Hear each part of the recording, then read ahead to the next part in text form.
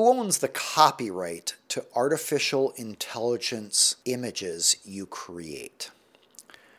So when you create AI images, who owns the copyright? This was an issue recently analyzed by the United States Copyright Office. And here's what they said. If there was very little guidance provided by you in prompting the AI tool to create an image, you don't own that image because you didn't bring enough value to the table.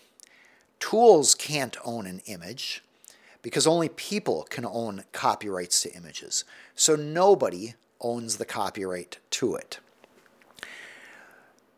So what are you to do then if you want to use AI tools to create an image and you want to own a copyright to it?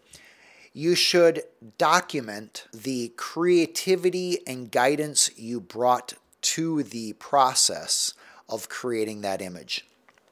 The more creativity and guidance you provided, the more likely you are to be able to own the copyright for that image. If you typed in numbers into a calculator and then hit a button and the calculator did the calculation, would you own a copyright to the output? No. All you really did is type in something and it calculated it. That's how the U.S. Copyright Office looks at AI tools.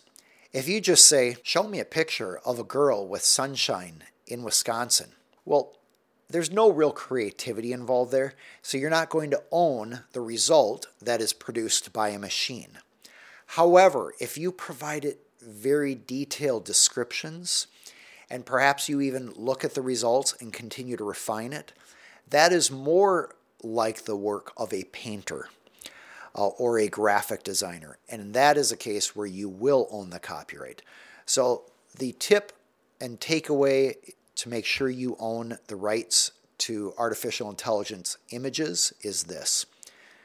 Keep track of the creativity and prompts and direction that you give, so that if there's ever a question later about whether you had sufficient artistry, you have a record of it.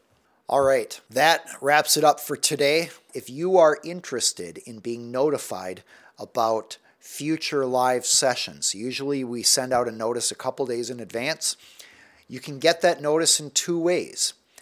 You can subscribe to this YouTube channel and turn on notifications, or you can get our emails.